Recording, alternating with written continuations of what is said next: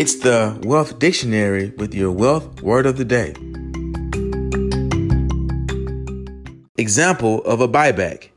A company's stock price has underperformed its competitor's stock even though it has had a solid year financially.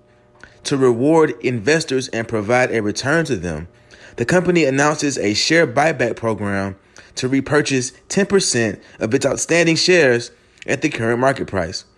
The company had $1 million in earnings and 1 million outstanding shares before the buyback, equating to earnings per share of $1.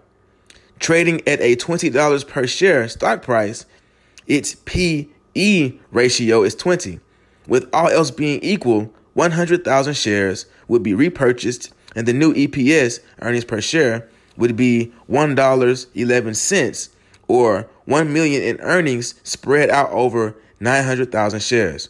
To keep the same P/E ratio of 20, shares would need to trade up 11% to $22.22. If you enjoyed today's podcast, please subscribe, like, and share.